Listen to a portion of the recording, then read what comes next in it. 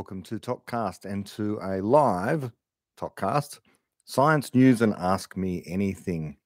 And I decided to sit over, if you're watching this on YouTube, to sit over at the side on one side of the screen, because I thought, oh, look, what I can do is do some science news and put some images up later on, for the people who watch this later. As it turns out, although YouTube Studio has a thing called a video editor, the video editor no longer has the capacity to add images. So that shouldn't matter too much, because the overwhelming majority of people, of course, who are fans of Talkcast listen via audio. So apologies to the people on YouTube today, because I'm going to be talking about science news and pretty pictures without the pretty pictures. I just don't have a facility to put them up. I kind of do. I mean, I have a screen, and that's what I might do in the future, but I didn't have time to organize that today.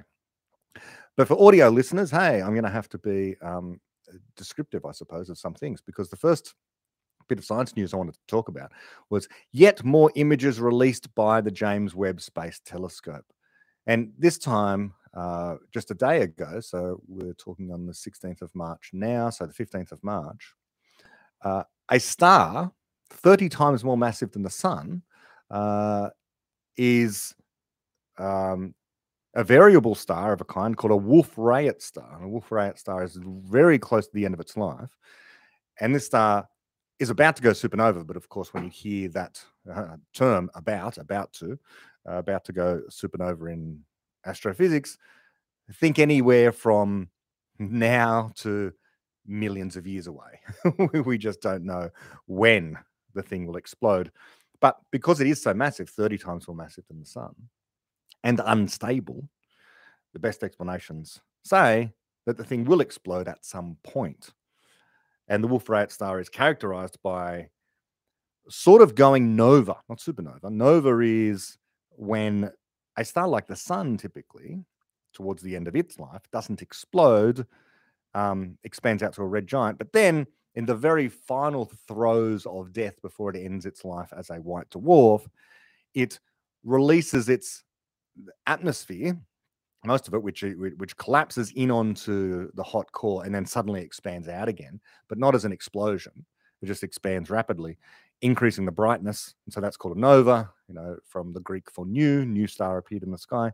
And so this is what this Wolf-Rayet star is doing at the moment. It's releasing lots and lots of gas from its atmosphere in sort of waves. And the James Webb Space Telescope has taken lovely pictures of this. And so you can go look that up. Just look up Wolf-Rayet star, Rayet, R-A-Y-E-T, and wolf just like the wolf, the animal. And this picture is spectacular. It's a spectacular, pretty pink picture of this star near the end of its life, absolutely dwarfed by the nebula of gas that now surrounds it. So this is one of the latest images released by the James Webb Space Telescope. These things seem to be dribbling out now and again. The James Webb Space Telescope, of course, does a lot of things, much of which isn't pretty pictures, a lot of which is detecting spectra and that kind of thing. And those don't look all that impressive. But now and again, it'll take a very impressive picture, which has to be computer enhanced and that kind of thing, because it's an infrared telescope anyway. People always worry about that. Are they lying to us when they color enhance these things? Well, you have to. If you take a picture in the X-ray part of the spectrum, you have to enhance it. Otherwise, people wouldn't be able to see it. Or it'll appear just as a black and white kind of thing. Okay, so that's James Webb and the latest news from there. Some more science news. And this was just yesterday as well. Also on the theme of astronomy, the headline is, this is a Forbes article, Venus is volcanically active right now, say scientists using 32-year-old images. Now, we should expect, as a matter of geology, that Venus would be volcanically active. It's approximately the same diameter as Earth, the same mass as Earth.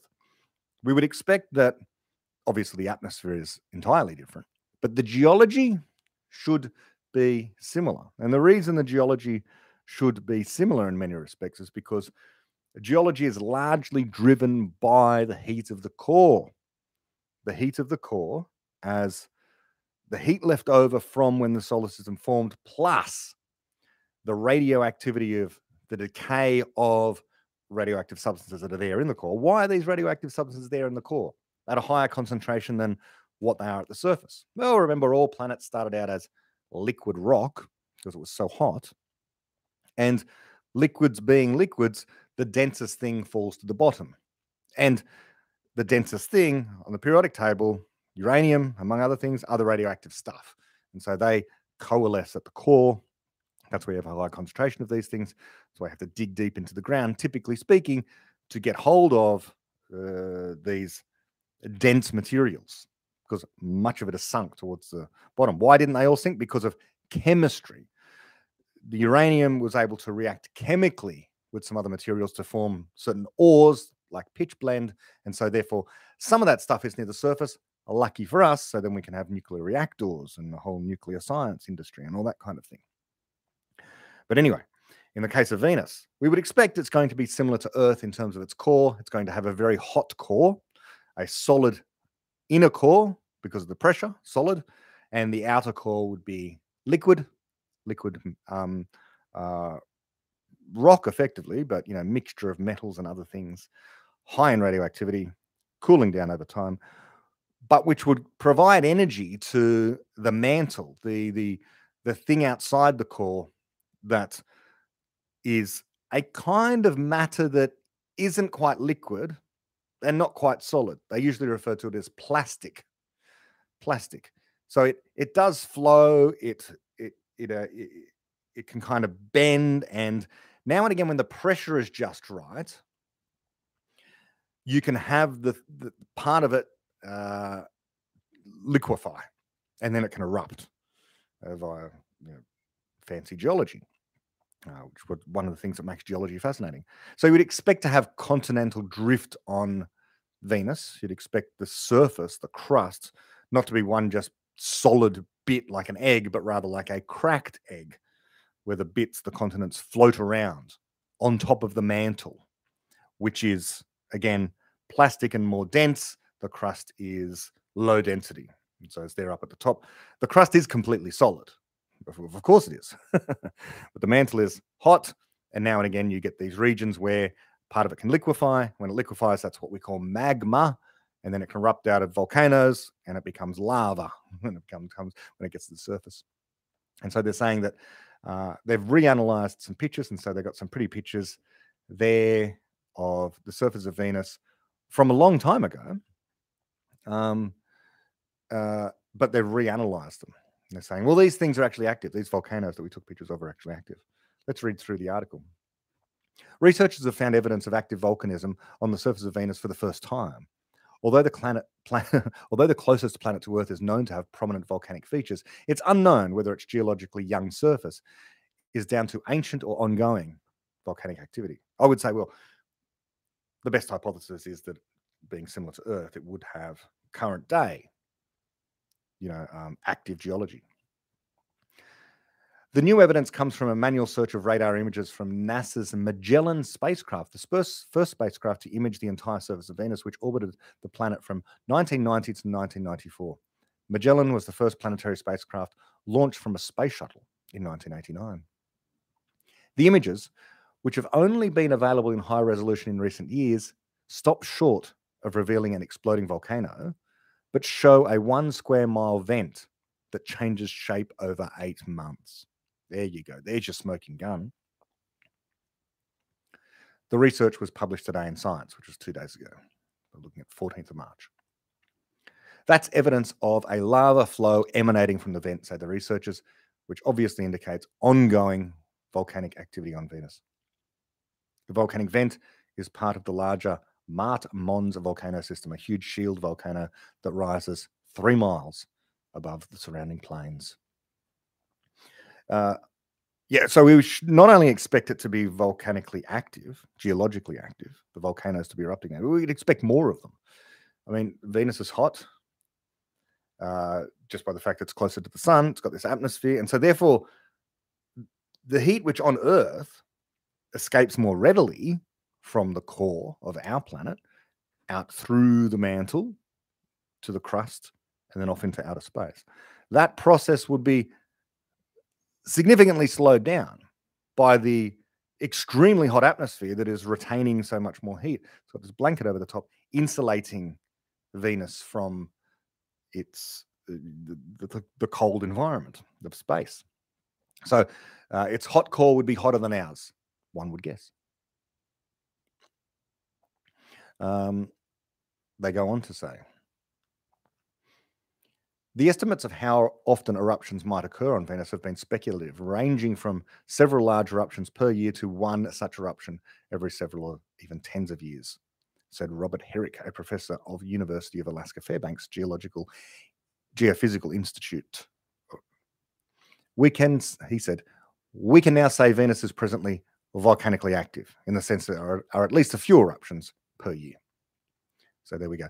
It's great news for the two upcoming missions to Venus, Da Vinci Plus and Veritas, both of which will launch between 2028 and 2030. So we have some missions to Venus coming up. Venus is interesting for astronomers, but certainly not for anyone who's interested in life elsewhere in the universe, because it is an exceedingly hostile place. You're looking at around about 400 degrees Celsius there on the surface of the planet, air pressure 90 times that of Earth, where it rains sulfuric acid. So, you step outside of your spacesuit if you were to travel there, and you'd be promptly corroded, crushed, and cooked. Not a friendly place to go and have a holiday. So the Da Vinci probe heading there, and it's called Da Vinci because that stands for Deep Atmosphere Venus Investigation of Noble Gases, Chemistry and Imaging Plus. And that will analyze Venus's atmosphere to understand how it formed and evolved and determine whether Venus ever had an ocean. Yeah, perhaps. I mean, it would be remarkable. But perhaps it did have liquid water in the past via mechanisms I don't understand. And then the thing boiled away. Who knows why? My guess is that it never had any such ocean. That it always formed too close to the sun. It was always too hot there. It would have been bombarded, as we were, by comets at some point in its history from the Oort cloud, delivering water, but that water would have immediately vaporized, almost immediately vaporized. My conjecture is it's always hot, but I'm not an expert in these things. These people are. So we await what they have to say about it. The other probe that's heading there is called Veritas, and that stands for Venus Emissivity, Radar Science, INSAR, Topography, and Spectroscopy. It'll be the first mission to study the Venusian surface since Magellan. It will orbit the planet and peer through the obscuring clouds with a powerful radar system. It will create a 3D global map using radar, use a near-infrared spectrometer to see what the surface is made of, and measure the planet's gravitational field to determine the structure of the planet's interior. We can expect that the upcoming Venus missions will observe new volcanic flows that have occurred since Magellan ended 3 decades ago. We should see some activity occurring while two upcoming orbital missions are correcting images, said Professor Herrick, the geologist. So there we go. We've got missions to Venus coming up over the next few years. Final piece of science news for now is that I like this one because here we have talk of extinctions where they admit it's not climate change or the action of people that's doing it, at least not obviously. The headline is, a skin-eating fungal plague is silently tearing through wildlife across Africa, scientists warn. Silently tearing. It'd be more frightening if this fungal plague was making noises it did so. So yeah, it's silently tearing through wildlife. All right, so the headline is, a lethal skin-eating fungus has been spreading rapidly across African wildlife since the turn of the century, scientists warned Wednesday, shedding light on an unnoticed amphibian plague that has driven more species to extinction or near extinction than any other pathogen, and now risks wiping out even more across the African continent. Okay, so the amphibians are being wiped out by a plague in Africa. That's not good, presumably. Yeah, it's always hard to say in these things. Should we do something about this? Should we stop the plague? Is it necessary to have evolutionary pressures? Would people getting involved cause things to happen that are worse than what the outcome of the plague would be? We don't understand evolution entirely. We always talk about trying to prevent the extinction of creatures as if it's a bad thing, but it is also the thing that's always gone on. But is saying that it's always gone on the naturalistic fallacy of a kind?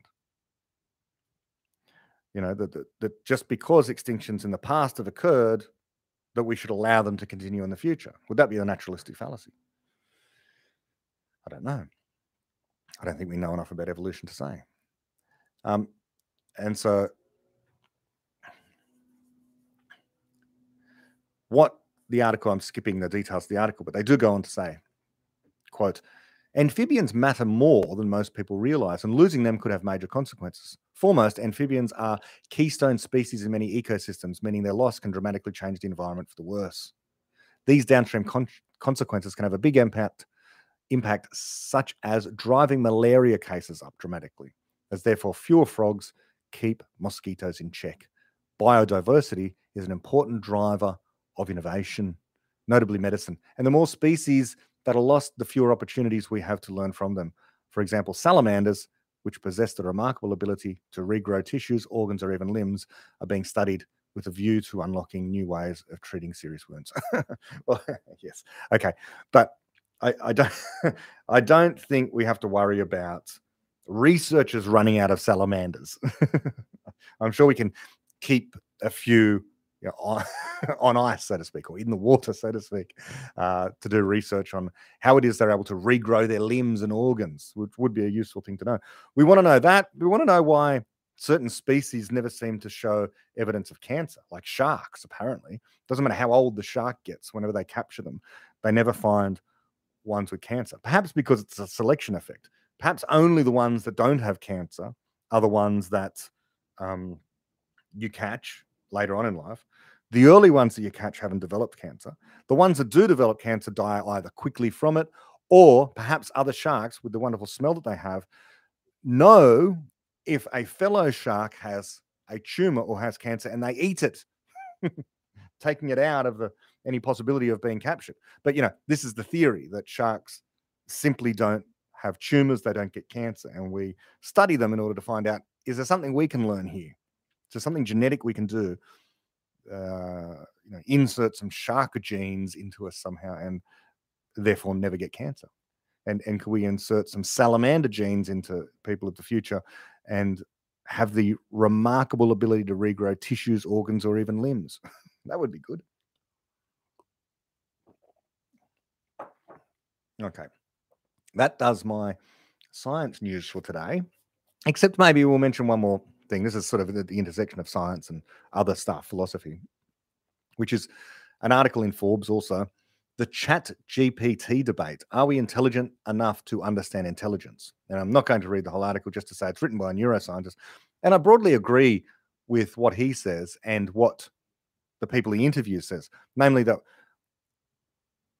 Chat GPT-4 shows zero indication that it's understanding things in the way that we understand things. El Diablo, I can see your chat, yes. Can you hear me? Is the question. Hopefully. Yeah, so far it's been going well this week. I've had experiences other times where I've been talking for a few minutes and I haven't been heard, but I think I figured out what went wrong. Yeah, and so for Forbes people, certainly this article is one of the ones that was a more sober take on ChatGPT-4. They were talking to at least some people involved in cognitive science, neuroscience, that kind of thing. I didn't see any amongst the people they were interviewing philosophers as such. But it is one of those areas where people discussing ChatGPT 4, the experts that people go to are the wrong kind of experts. And so you end up with the wrong kind of opinions, I would say. For example, people ask physicists this question. I have very little. There needs to be something that the specific physicist you're talking to has said that would indicate that they're worth listening to on topics outside of physics before I grant them, before I grant them the notion that they're going to be worth listening to on anything outside of physics. They have to say something. They have to demonstrate first that they're philosophically sophisticated. They have a broad understanding rather than a narrow one. They've read widely. They've engaged with certain ideas. But just because you're a physicist doesn't grant you any special insight into any other area. People have this idea that, that if you study physics, it's often physics, okay, that somehow or other that does something to your brain. That if you do really well at physics, that somehow that physics knowledge affects all the other things you think about in a way that it sharpens them up, and so that all of your opinions are therefore more valuable than someone else's. And it's just not true. I can tell you there's nothing in a physics degree that gives you any special insight into anything outside of physics. I've been astonished at times with how ignorant certain people with physics degrees are of simply chemistry, the next nearest subject, but they are. Understandably, some of them hate organic chemistry. So it astonishes me why people will go to a physicist whose bachelor's was in physics, maybe they got a master's in physics, they did a PhD in physics, and they become a physics professor, and then they're interviewed about philosophy and morality and whether ChatGPT is intelligent or conscious and whatever. Now, never mind physics. Computer scientists, similarly. Sometimes a computer scientist has a sophisticated understanding of the significance of things like universality, let's say. That's better. That could be broader. But yeah, my point here is that my heuristic is look at their oeuvre, their back catalogue of stuff. You read David Deutsch's book and you realize, okay, here's a person where I would like to go to him if there's a question about some system like ChatGPT 7 as to whether or not this thing is understanding stuff. That's the person I want to, because he studied epistemology. He's understanding the significance of computer science and what computation can say and how what explanation is. A preeminent expert on explanation and therefore understanding. He just so happens to be a physicist, and that doesn't hurt what he's saying. It enhances it. But the physics enhances the philosophical knowledge, which enhances the physics, and it's this wonderful kind of coherent worldview that comes together. And there are some other people like this as well. I'm not saying David Deutsch is the lone ranger in this. I think he's probably the preeminent example, the exemplar. But any random physicist or any random philosopher or any random neuroscience, not necessarily. You don't get any special insight by studying, becoming really good at one particular thing. We know this on most other topics. If you are the world's greatest cardiologist, well, you're the world's greatest cardiologist. We're not going to go to you for neurosurgery, brain surgery. We're not going to go to you necessarily for, even for, by the way, nutritional advice. Well, I find that, again, a selection effect.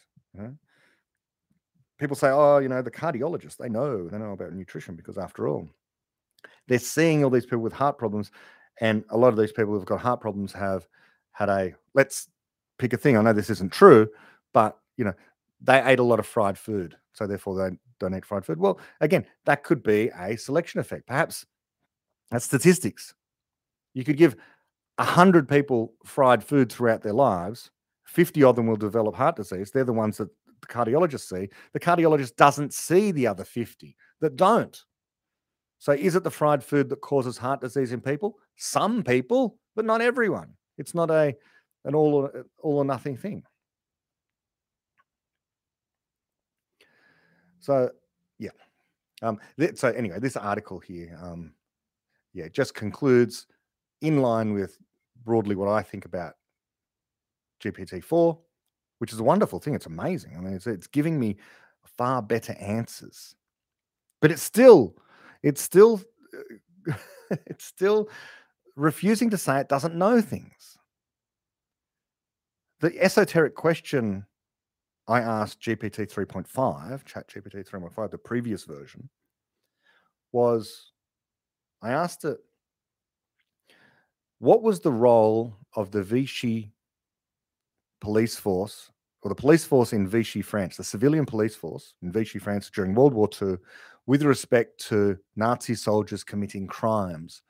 Are there any examples of civilian police officers in Vichy, France, arresting Nazi soldiers for petty or serious crimes like assault or robbery, let's say?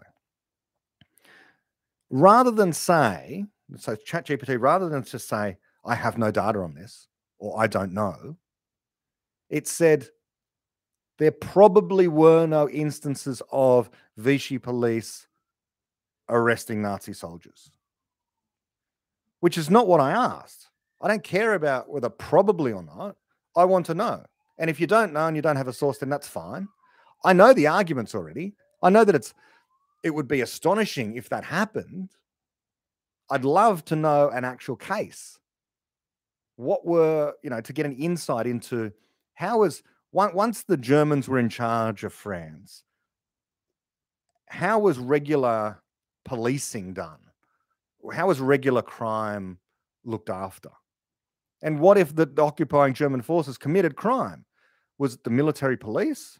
Did the civilian police have anything to do with this? Okay. I don't know of any documents, and I've looked and looked and looked. Okay. Googled and all this sort of stuff. So I thought ChatGPT. But ChatGPT, rather than just come up with and say up front, look, there's no data on this, it says there probably weren't. Why say that? Well, you don't need to say that. There doesn't need to be a statement of confidence about this. Just say, my training data didn't include any examples of this. That's it. That would satisfy me. And I think that's a better way to go. It should admit when it doesn't know something. But, oh well. All right.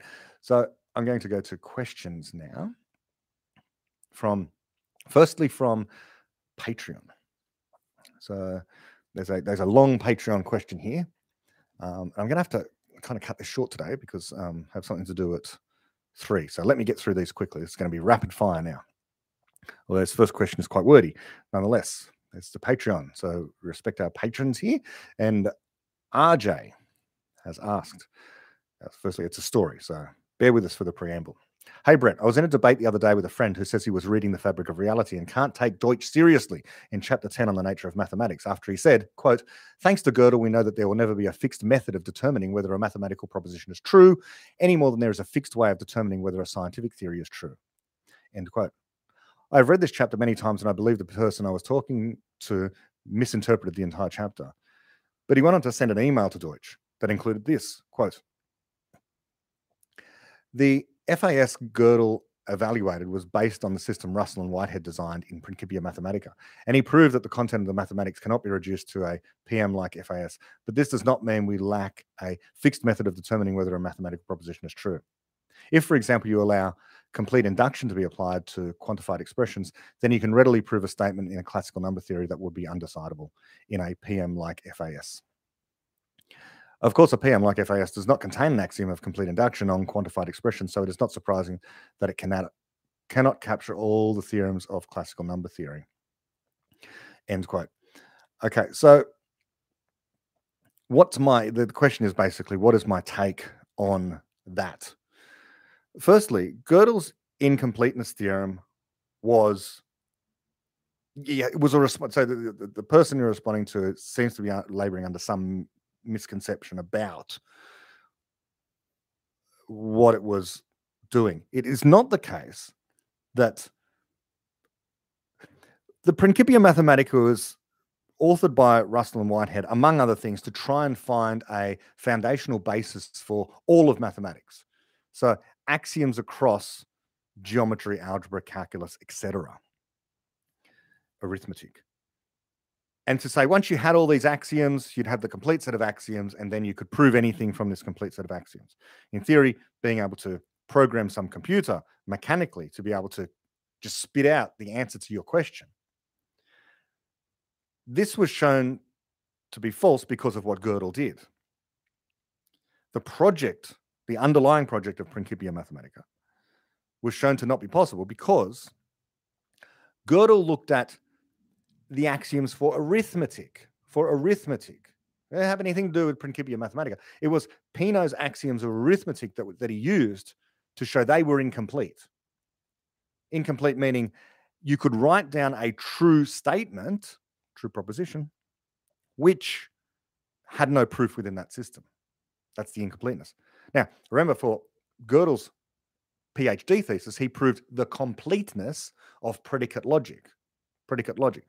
So first order logic, you can show that it is complete, and predicate logic. Predicate logic is that logic which contains the operators for all and there exist. And Gödel was able to show that this logic system was sound and complete. Sound meant beginning with the axioms, you could never prove a contradiction. You would always prove things true within that system, given the axioms. Things that were just as true as the premises. Your conclusions would be just as true as the premises. That's soundness, as long as you had a valid proof. Completeness said that all things that you could write down that were true in the system would have proofs. That's complete. So Gödel showed that for anything as sophisticated as simple arithmetic, that you would always have incomplete stuff. And so you could always add axioms. You could always come up with a new system of mathematics. And that is why David says there will never be a fixed method of determining whether a mathematical proposition is true, any more than there is a fixed way of determining whether scientific theory is true. This also goes to the fact that to prove something true would mean finally, once and for all, without possibility of ever having the possibility of there being an error, which is physically impossible. There is no such method. There is no such perfect method. In the privacy of our own minds, we make blunders and mistakes. Our brains are physical objects doing the computing. They can make mistakes. The laws of physics say that when you write down symbols on a piece of paper, it is possible, however unlikely, it is possible that those symbols can change. The laws of quantum mechanics. That is what we understand the laws of quantum mechanics to be. So therefore, any proof you do that appears to you to be valid and appears to you to prove something true could in fact contain an error. Fallibilism is always and everywhere governing proof, as it governs scientific explanation. So you can't get to this final certain truth. So your friend is wrong. There is no fixed method for getting to the truth. And by the way, there's always going to be new ways of doing mathematics. You can always improve stuff. Find a new route, a new way of proving things. But the central point is we are fallible. All proofs are computations. Computations require a computer. A computer is made out of matter. Matter obeys physical laws. The physical laws mandate the possibility of error and never allow you to completely ensure that you can have perfection at the end of any computation. Error can creep in always. You can't rule it out. Ergo, you can't prove things absolutely once and for all finally true. The best you can say is, this is the best explanation I have. That's c squared equals a squared plus b squared. Here's my proof. My proof is a computation. I see nothing better. I see no way in which this thing could be false, except that I'm fallible. But until such time as someone points out how it's false, I accept that c squared equals a squared plus b squared, and for the rest of mathematical knowledge, and for the rest of scientific knowledge. I accept that this is the explanation. This is the best idea. It hasn't been refuted. That's the way knowledge works. But that's not to say it's impossible for it to be refuted, which is what it would take in order to say that something is absolutely true, finally true. So that's the first Patreon question. The second Patreon question is, hi, Brett. I read Beginning of Infinity first with lots of help from your podcast, and am currently halfway through Fabric of Reality, again, getting lots of help from you. I do not have a background in most of the topics being covered other than computer science. So as a relative layperson, I am wondering if you could highlight or talk about how David's thinking evolved between his first book and the second. I have read or seem to remember either yourself or David talking about things he would have written differently if he wrote them now. I guess another way to say it would be to ask you if there is anything in the Fabric of Reality that I should watch out for that is incorrect, that David or others have since corrected. Okay. Yes, the best place to go to find this out is to purchase the Fabric of Reality audiobook. And at the beginning of the Fabric of Reality audiobook, David Deutsch has new content. It goes for a few minutes answering that precise question. What's changed over the last few years since the Fabric of Reality was produced, written? Three things. One, just to summarize. One, David says he used the word justify or justification more liberally than what he would have liked to. What he meant by justification was that you're justified in using a particular rule, that you're justified in relying upon the science given the best explanation. It doesn't mean that something is justified true. That's not what he meant. That's not what he means by justification. If something is justified, it means, well, you're right to use this thing. Okay, you want to have a GPS system. You're justified in using general relativity in order to, find the location of things. That's a justification. Okay, so that's the first thing. He would change that, however. He would slightly alter the language or at least clarify that. So that's to watch out for. Watch out for the use of the word justification. The second thing is that at the end of the book, he talks about certain cosmological models which have since been refuted.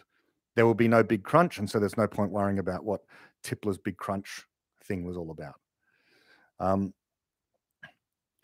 So that's the second thing. What's the third thing? I've forgotten now. So we've got justification. I've forgotten now. If there's something else that he would have written differently now.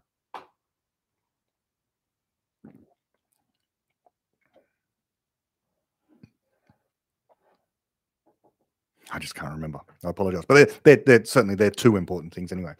The use of the word justification at the end. Watch out for the stuff on cosmology, which has actually been refuted. Okay. If I remember that, I'll come back to it. Mo Issy commented on your post. Hey, Brett, I was curious how we should think about abortion in regards to our best theories of what a person is. Oh, going in for the more lighthearted, what is your favorite flavor of ice cream? Trying to get me cancelled here. I think I'm just pretty standard on the ice cream thing. I think I'm just going to go chocolate. Is that boring? Otherwise, blueberry. These days, there's just so many flavors to choose. It seems like everyone who goes on those MasterChef shows has a new way of making sorbet or ice cream that has a really weird flavor. But the first question, how should we think about abortion in regards to our best theories of what a person is? So my theory of this is that there comes a point where the fetus has a brain which can conjecture. And once it has a brain that can conjecture, I say it can suffer. Now we've got the problem of, well, how much can it suffer and all sorts of things like that. I would say that there's absolutely no controversy in the first term of having an abortion because the zygote, a single cell, the blastocyst, the multiple cells that form the sphere that are undifferentiated, throughout that first trimester, I would say that living thing, because it's not about whether it's living or not, it's living, is not conscious, not capable of having an experience, and therefore is not to be regarded as a person with the rights of a person. All right. The other person who has strong opinions on this is Yaron Brook, who basically says, look, no person has to claim on the life of another person. But he doesn't get into the difficult part of, well, what about a day before birth? I think that the conclusion of his, but I don't want to speak with him, but if you say that in the context of abortion, then you're saying that you can have an abortion up until the moment of birth. Like what, a minute before, rather than just giving birth? So there's something magical, therefore, about the cervix there, that once you've passed through the birth canal, then you are magically conferred with independent personhood on your own. But moments before you didn't, you aren't granted personhood. I think that's irrational. That doesn't make sense to me. I don't see anything special about those few moments. It's a Sorites problem. A Sorites problem is, when do you say a person is bald? If I pluck one hair out, am I bald? Of course not. 50, 1,000. There comes a point where if you've got one hair on your head, the average person would say you're bald. 2 hairs on your head, yeah, you're still bald. 3 hairs, you're still bald. Not completely bald, but we're just using the word bald, right? So there's no black and white line that we can draw. We don't know yet. When we have a good theory of consciousness, not there yet. When we understand AGI, not there yet, then we'll also understand personhood at the level of babies as well. So that's, that would be my suggestion there. We don't know when personhood begins. We should err on the side of caution. But certainly within that first trimester, I don't see an issue. I don't see an issue. We have, I think, one more from Patreon. No. Okay.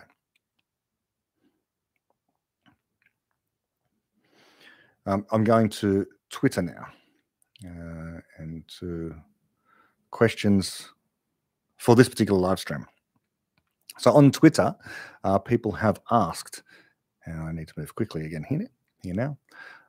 Tybalt asked, were you familiar with Naval's ideas around leverage, happiness, etc., before discussing with him about the beginning of infinity and the fabric of reality? And I did respond on Twitter to this. I said, yeah, I watched and listened to his Joe Rogan and Tim Ferriss appearances, among other things, for example. So I already saw Naval, as everyone would have, just about, on Twitter. As when I had one of the big accounts early on when I joined. So he would come up, and of course, we had similar interests, I think. And so now and again, I would see him tweeting people that were interesting, tweeting. It would just come across my feed. People would retweet him. That would come across my feed, but I didn't know, who this person was. It's sort of very mysterious. The icon he uses for the image on Twitter is this mysterious person. Even the name sounded mysterious to me. Naval. What is this? And he first contacted me. Well, tweeted me during COVID, where I wrote some blog posts about the reaction to COVID, and I was critical of the authoritarian response in certain places and what I saw as overreach early on. Other people would disagree. They would say we needed an abundance of caution and people are being too cavalier about certain viruses and that kind of thing. Okay, that's a reasonable debate to have. But anyway, I had my views. They haven't changed much. But anyway, Naval quite liked it. I think he said I was being he wasn't as sanguine as I was, I think, at that time. But that was the first kind of interaction that we had. So that was the very beginning of COVID. And then over time, I was astonished. That he was this fellow that I gradually began to learn about. Okay, so very successful entrepreneur. And he was a fan of my podcast. Remarkable, But then again, of course, I'm in this amazing position of doing this podcast initially just for myself and about the work of David Deutsch. And David Deutsch himself retweets me now and again. It's an astonishing position to be in. Never before in the history of people has quite this situation arisen. Quite this situation arisen. It's as if you're a person of a certain era. Let's say you're a I don't know what to compare it to, really. You know, you're a young singer hoping to be a good singer, and you're putting out musical numbers, and Madonna says, you're a great singer, or Britney Spears, or Taylor Swift these days, of course, becomes a fan of your music. That's the kind of thing that, when David Deutsch retweets me, that's the sense I get. This is amazing. And so then Naval was in that same sort of category. It's like, well, wow, this is cool. That someone would be interested like that. So once I found that he was a fan, and then therefore we had these shared interests, and I became very curious about looking him up. I was certainly a fan of Joe Rogan's, but I possibly did hear him on Joe Rogan, and I remember because he said stuff about AI automation and the welfare state and that kind of thing.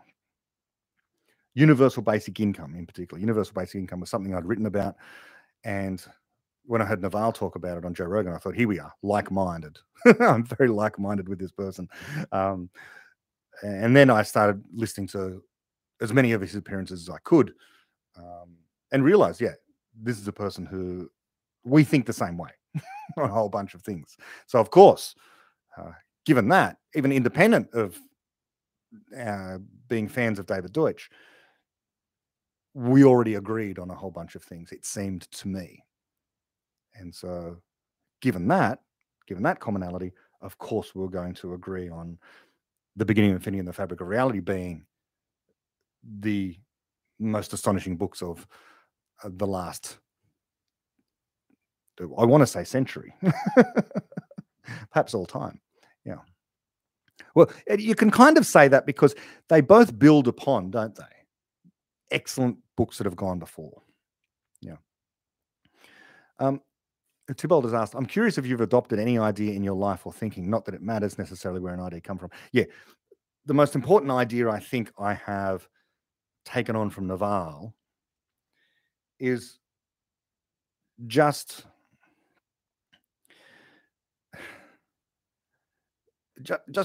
being more kind about deadlines. Naval is very, obviously, famously, he is an outsider who managed to accomplish great things by not being an authoritarian overlord, even though he is the boss of lots of stuff, lots of things, ostensibly. Owner and shareholder and investor and all this sort of stuff. But gives the people running the various things freedom to work and to create. And so this is something in my life that, I think he's taught me, is to kind of relax about trying to get, because when I was a teacher, of course, you have deadlines to meet. You've got to be up at a certain time. You've got to, everything is highly scheduled. This is the truth of almost all jobs. But working with Naval is not like that. And so I've had to take that on. I've had to unlearn what I learned. I learned a specific kind of discipline. And now I have a different, certainly a different approach to doing things. And I am more productive as a result, and more creative, I think, as a result, by not setting particular standards that I need to meet, which is something I was, taught by well-meaning people throughout my life. Set goals, set yourself goals. Of course, don't you want to have a goal in life? That you're striving towards? No. And this is where David and Naval sort of, have this meeting of minds, even though they use different language. It's about having fun and making the most of your life. And by doing that, you achieve what other people achieve when they talk about goals. The other people are setting fixed in stone this particular thing. But you can get more than that done by relinquishing the idea of a goal and instead striving to have fun, solving problems, and realizing that when you're working towards a solution, something better might come along, and it's not a bad thing to swap lanes and to do that other thing. Whereas the goal-oriented person over there says they're not going to be distracted. They are doggedly going to pursue this thing until they get it, no matter what. Nothing's going to get in my way, that kind of thing, that kind of attitude. And over here, saying it's not that other things might get in your way, but something might present itself that is objectively better, and you better keep your eyes open for that objectively better opportunity. And Naval also has this idea of playing long-term games with long-term people, which I think is also a fantastic philosophy of life, figuring out the people that are going to work with you in a way that allows everyone to thrive, you and them. Okay, I'll move on to the next question. Jitan has said, Sean Carroll has said the laws governing everyday life are completely known and that new successor laws to GR and CM will only apply to very small scales and very large scales. What do you think? I also answered this one and I said, well, he's just wrong about that. You know, everywhere is a beginning of infinity, really. Everywhere contains unknown stuff. People work in research in areas where there are open problems, but everywhere can be an open problem. We can always ask more kind of stuff about anything. Doesn't matter what the object is, what the thing is in reality.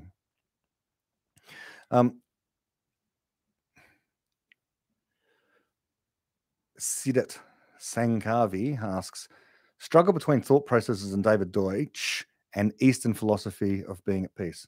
I've read The Beginning of Infinity and also Krishna Numati and venturing into Buddhism and going back to Papa. A lot of people say this. A lot of people say that there are so many echoes of Eastern wisdom in the books of David Deutsch, especially The Beginning of Infinity. And absolutely, you know, this idea that you never have an unproblematic state, but you're moving from better problem to better problem. And that peace can be found in simply solving your problem over time. And I think this is what ancient wisdom says. Life doesn't need to be constant suffering. Suffering itself is just a problem to be solved. Tybalt has asked, any favorite books on the Enlightenment? I hope historians pick up on Deutsch's tradition of criticism idea and study it further, especially what brought it about for so long. Are you aware of ideas from Deutsch picked up by historians? I'm not aware. But my favorite books on, one book on the Enlightenment, which I don't think sold very well, but deserves to be better known, is Inventing Freedom by Daniel Hannan. I don't know if that's coming up very well. Inventing Freedom by Daniel Hannan. And that's absolutely brilliant. And so I got that in paperback. I think I got it in paperback because it's not available on Kindle.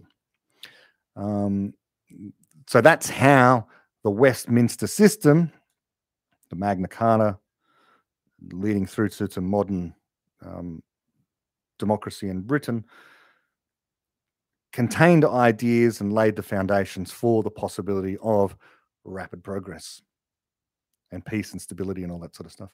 The other one, of course, famously, the other book on the Enlightenment is called The Creation of the Modern World by Roy Porter, which is well worth having a look at if you're interested in stuff on the Enlightenment. They're the two main ones that I've read beyond The Beginning of Infinity.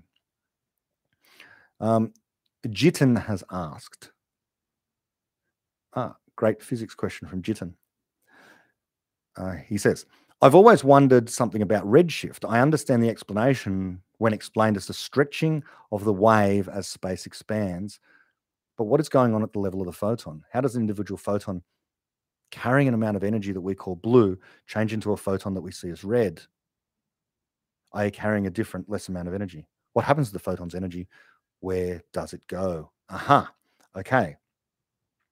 There are, what you're talking about, Jitin, is the expansion of space due to the Big Bang, and therefore photons become redshifted over time. Where does the energy go? Well, you have to consider, when we talk about conservation of energy, we talk about an isolated system. An isolated system has energy conserved in it. If the system's not isolated, then the energy can get in and leak out.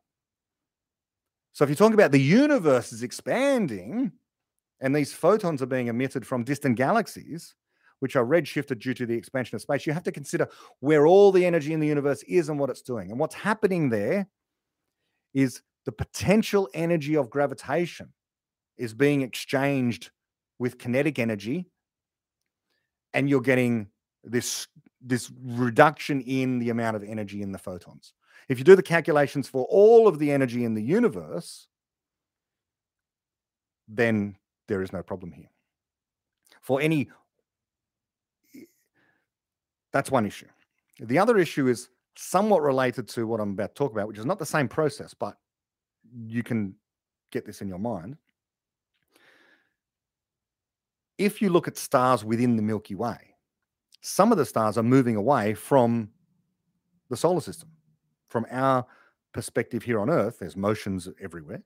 Some of the stars appear to be moving towards us, some are moving away. Okay, the ones that are moving away, their light appears to be redshifted. So they emit the light, let's say in the blue to make it simple, and when it gets to us, it's in the red. Energy's been lost. Where's the energy gone? Aha, here's the problem. And this is also related to the cosmological redshift version as well. That's not an isolated system. From the perspective of the star emitting the light, it's emitting the blue photons. Those photons never cease to be blue. Never cease to be blue. They go out, they're blue. Everywhere they go, they're blue. Only for the observer on the Earth, because of relative motion between the star and the Earth, do the people on Earth receive red. And they always appear red. You can't talk about the emission and the observation of the photons simultaneously as if you're talking about the one frame of reference, which encapsulates where the law of conservation of energy would apply. Hopefully that helps. That's the other factor. Okay. Next question. A couple of questions on YouTube, and then I will call it a day. Hopefully I got to everyone's. Oh, I've got to. Yeah. Okay. So on YouTube here,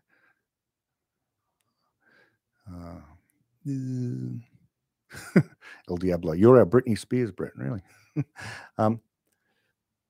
P. Taylor, why didn't Sam Harris get it like Naval did? I don't know.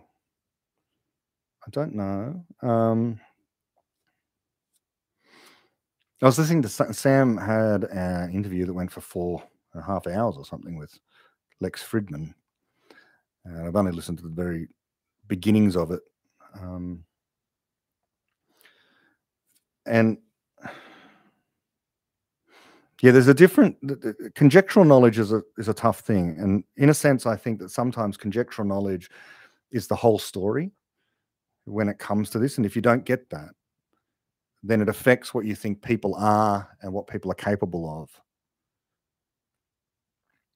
You know, Sam talks about, for example, the people who vote for Trump as if they're incapable of understanding certain things, as if in some way they're not, that because they're not seeing the world in the way he does, that therefore they're closed to a part of reality that he is seeing clearly. And I think that this is the distinction between the idea of knowledge as being justified and even though he might deny it, a bucket theory where you take on the true ideas and you're entitled to become more confident over time, versus everyone has infinite ignorance, and what we're doing is conjecturing explanations which capture partial truths about an objective world. This is not to say that some people can't be objectively wrong. Of course they can. But this vision of conjectural knowledge gives you an increased amount of compassion and understanding for people who stand in stark contrast to you, because you understand that on many issues, you are them. You are wrong fundamentally about things, because there's no royal road to truth and no method of being correct. So we should all expect in certain places to be completely wrong. And in fact, about everything, error abounds. And you should never be overly confident. Feel a sense of being justified, because that way lies tyranny, as Popper would talk about it. The doctrine that the truth is manifest leads to tyranny. Yeah, and so that's what I think that is my diagnosis of many people who don't get David Deutsch. It's about that conjectural knowledge thing, because that runs deep. That runs the idea that you can have a solution to a problem that's final and not improve stuff. And when you do that, even if you're an anti-dogmatist, you can become dogmatic about that, about the whole idea that you are so anti-dogma that you can't possibly have your brain polluted by bad ideas because you've eviscerated bad ideas from your mind, something like that. Yeah. So I think that's it. I've gone through our questions. Thank you for the people who have contributed on YouTube today as well. That's great.